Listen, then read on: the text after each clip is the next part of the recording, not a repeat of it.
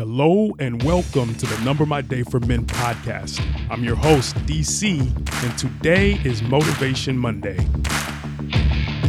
Today's scripture is Proverbs 3:5-6, and it reads, "Trust in the Lord with all your heart and lean not on your own understanding. In all your ways acknowledge him, and he will make your path straight." More often than I would like to admit, I have leaned on my own understanding. The result? I'm sure you've guessed it or have experienced it yourself. Failure, confusion, dissatisfaction. Raise your hand if you've had similar results.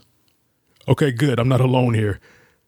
There have been several times when I've had a brilliant, foolproof, strong resolution to a problem, and once executed, turned out dumb, foolish, and weak.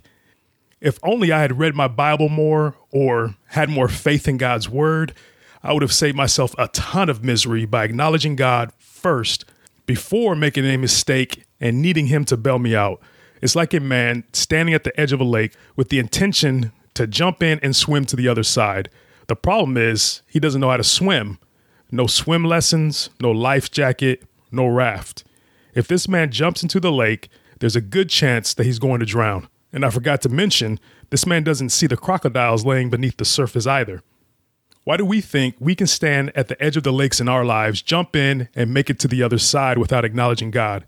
A God that knows everything, that created us, that can teach us how to swim, that knows crocodiles are waiting to pounce, that knows exactly what we need to get to the other side. Need I continue? When we look at it this way, it doesn't quite make sense, does it? Moving forward, let's keep it simple and save ourselves a lot of time and heartache. Trust in the Lord with all your heart. Do not lean on your own understanding. Acknowledge God in everything, and he will make your path straight. How will you acknowledge God in all your ways?